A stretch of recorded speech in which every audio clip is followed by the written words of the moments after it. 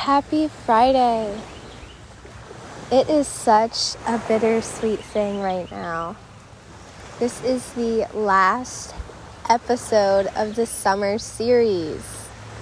Thank you all for listening and for tuning in and listening to the topics that I have talked about.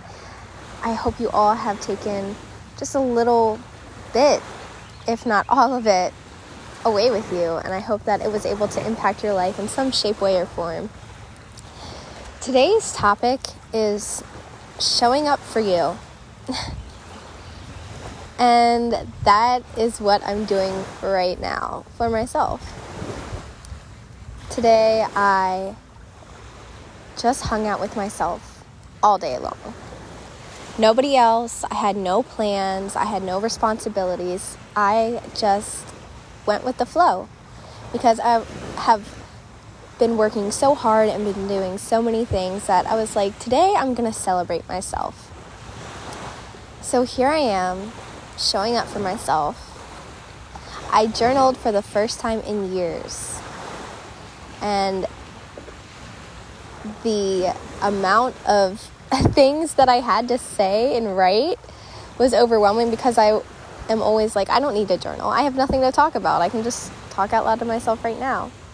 So I came to a beach and I journaled, and I'm just living in the moment. It is so beautiful to live in the moment and be present. So what does showing up for you look like? This last episode, believe it or not, was the hardest for me to come up with because I had recorded all the other episodes way ahead, and this was the last one sitting and waiting. The topic actually just fell into my lap. I was having a conversation about my podcast with a cousin of mine, and I was brainstorming what I wanted this last episode to be about. And they came up with the idea, showing up for yourself. They said, isn't that what you've been doing this whole time? And that changed my perspective completely.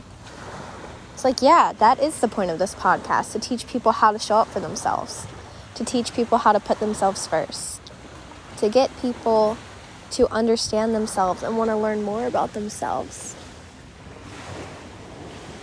This podcast was created to level up your mindset.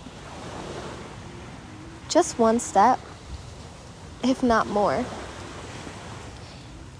The hardest part is always the first step. And that's what this podcast was for, to create that first step, to make you want to know more, to make you want to go out into the world and research and discover and experience more. There is so much in this life that we have yet to uncover because of our limiting beliefs. That's why we need to kick them to the curb and get real. Again, what does showing up for you look like? Now that can be different for everyone. I did explain how I showed up for myself this weekend. And what showing up for me looks like may be different than what showing up for you looks like. So don't compare yourself. Again, that's a limiting belief. When you compare yourself, you limit yourself to one way of thinking. We need to make our view be from a tunnel vision to an open plane. To be open to accepting all of what there is to offer and really experience it. Since I did mention today I am at the beach, I am just going to let you feel. I'm going to let you be. Just take some time to really think what showing up for you would look like. I'm going to be quiet as I let you listen to the sounds of the waves crashing into the sand.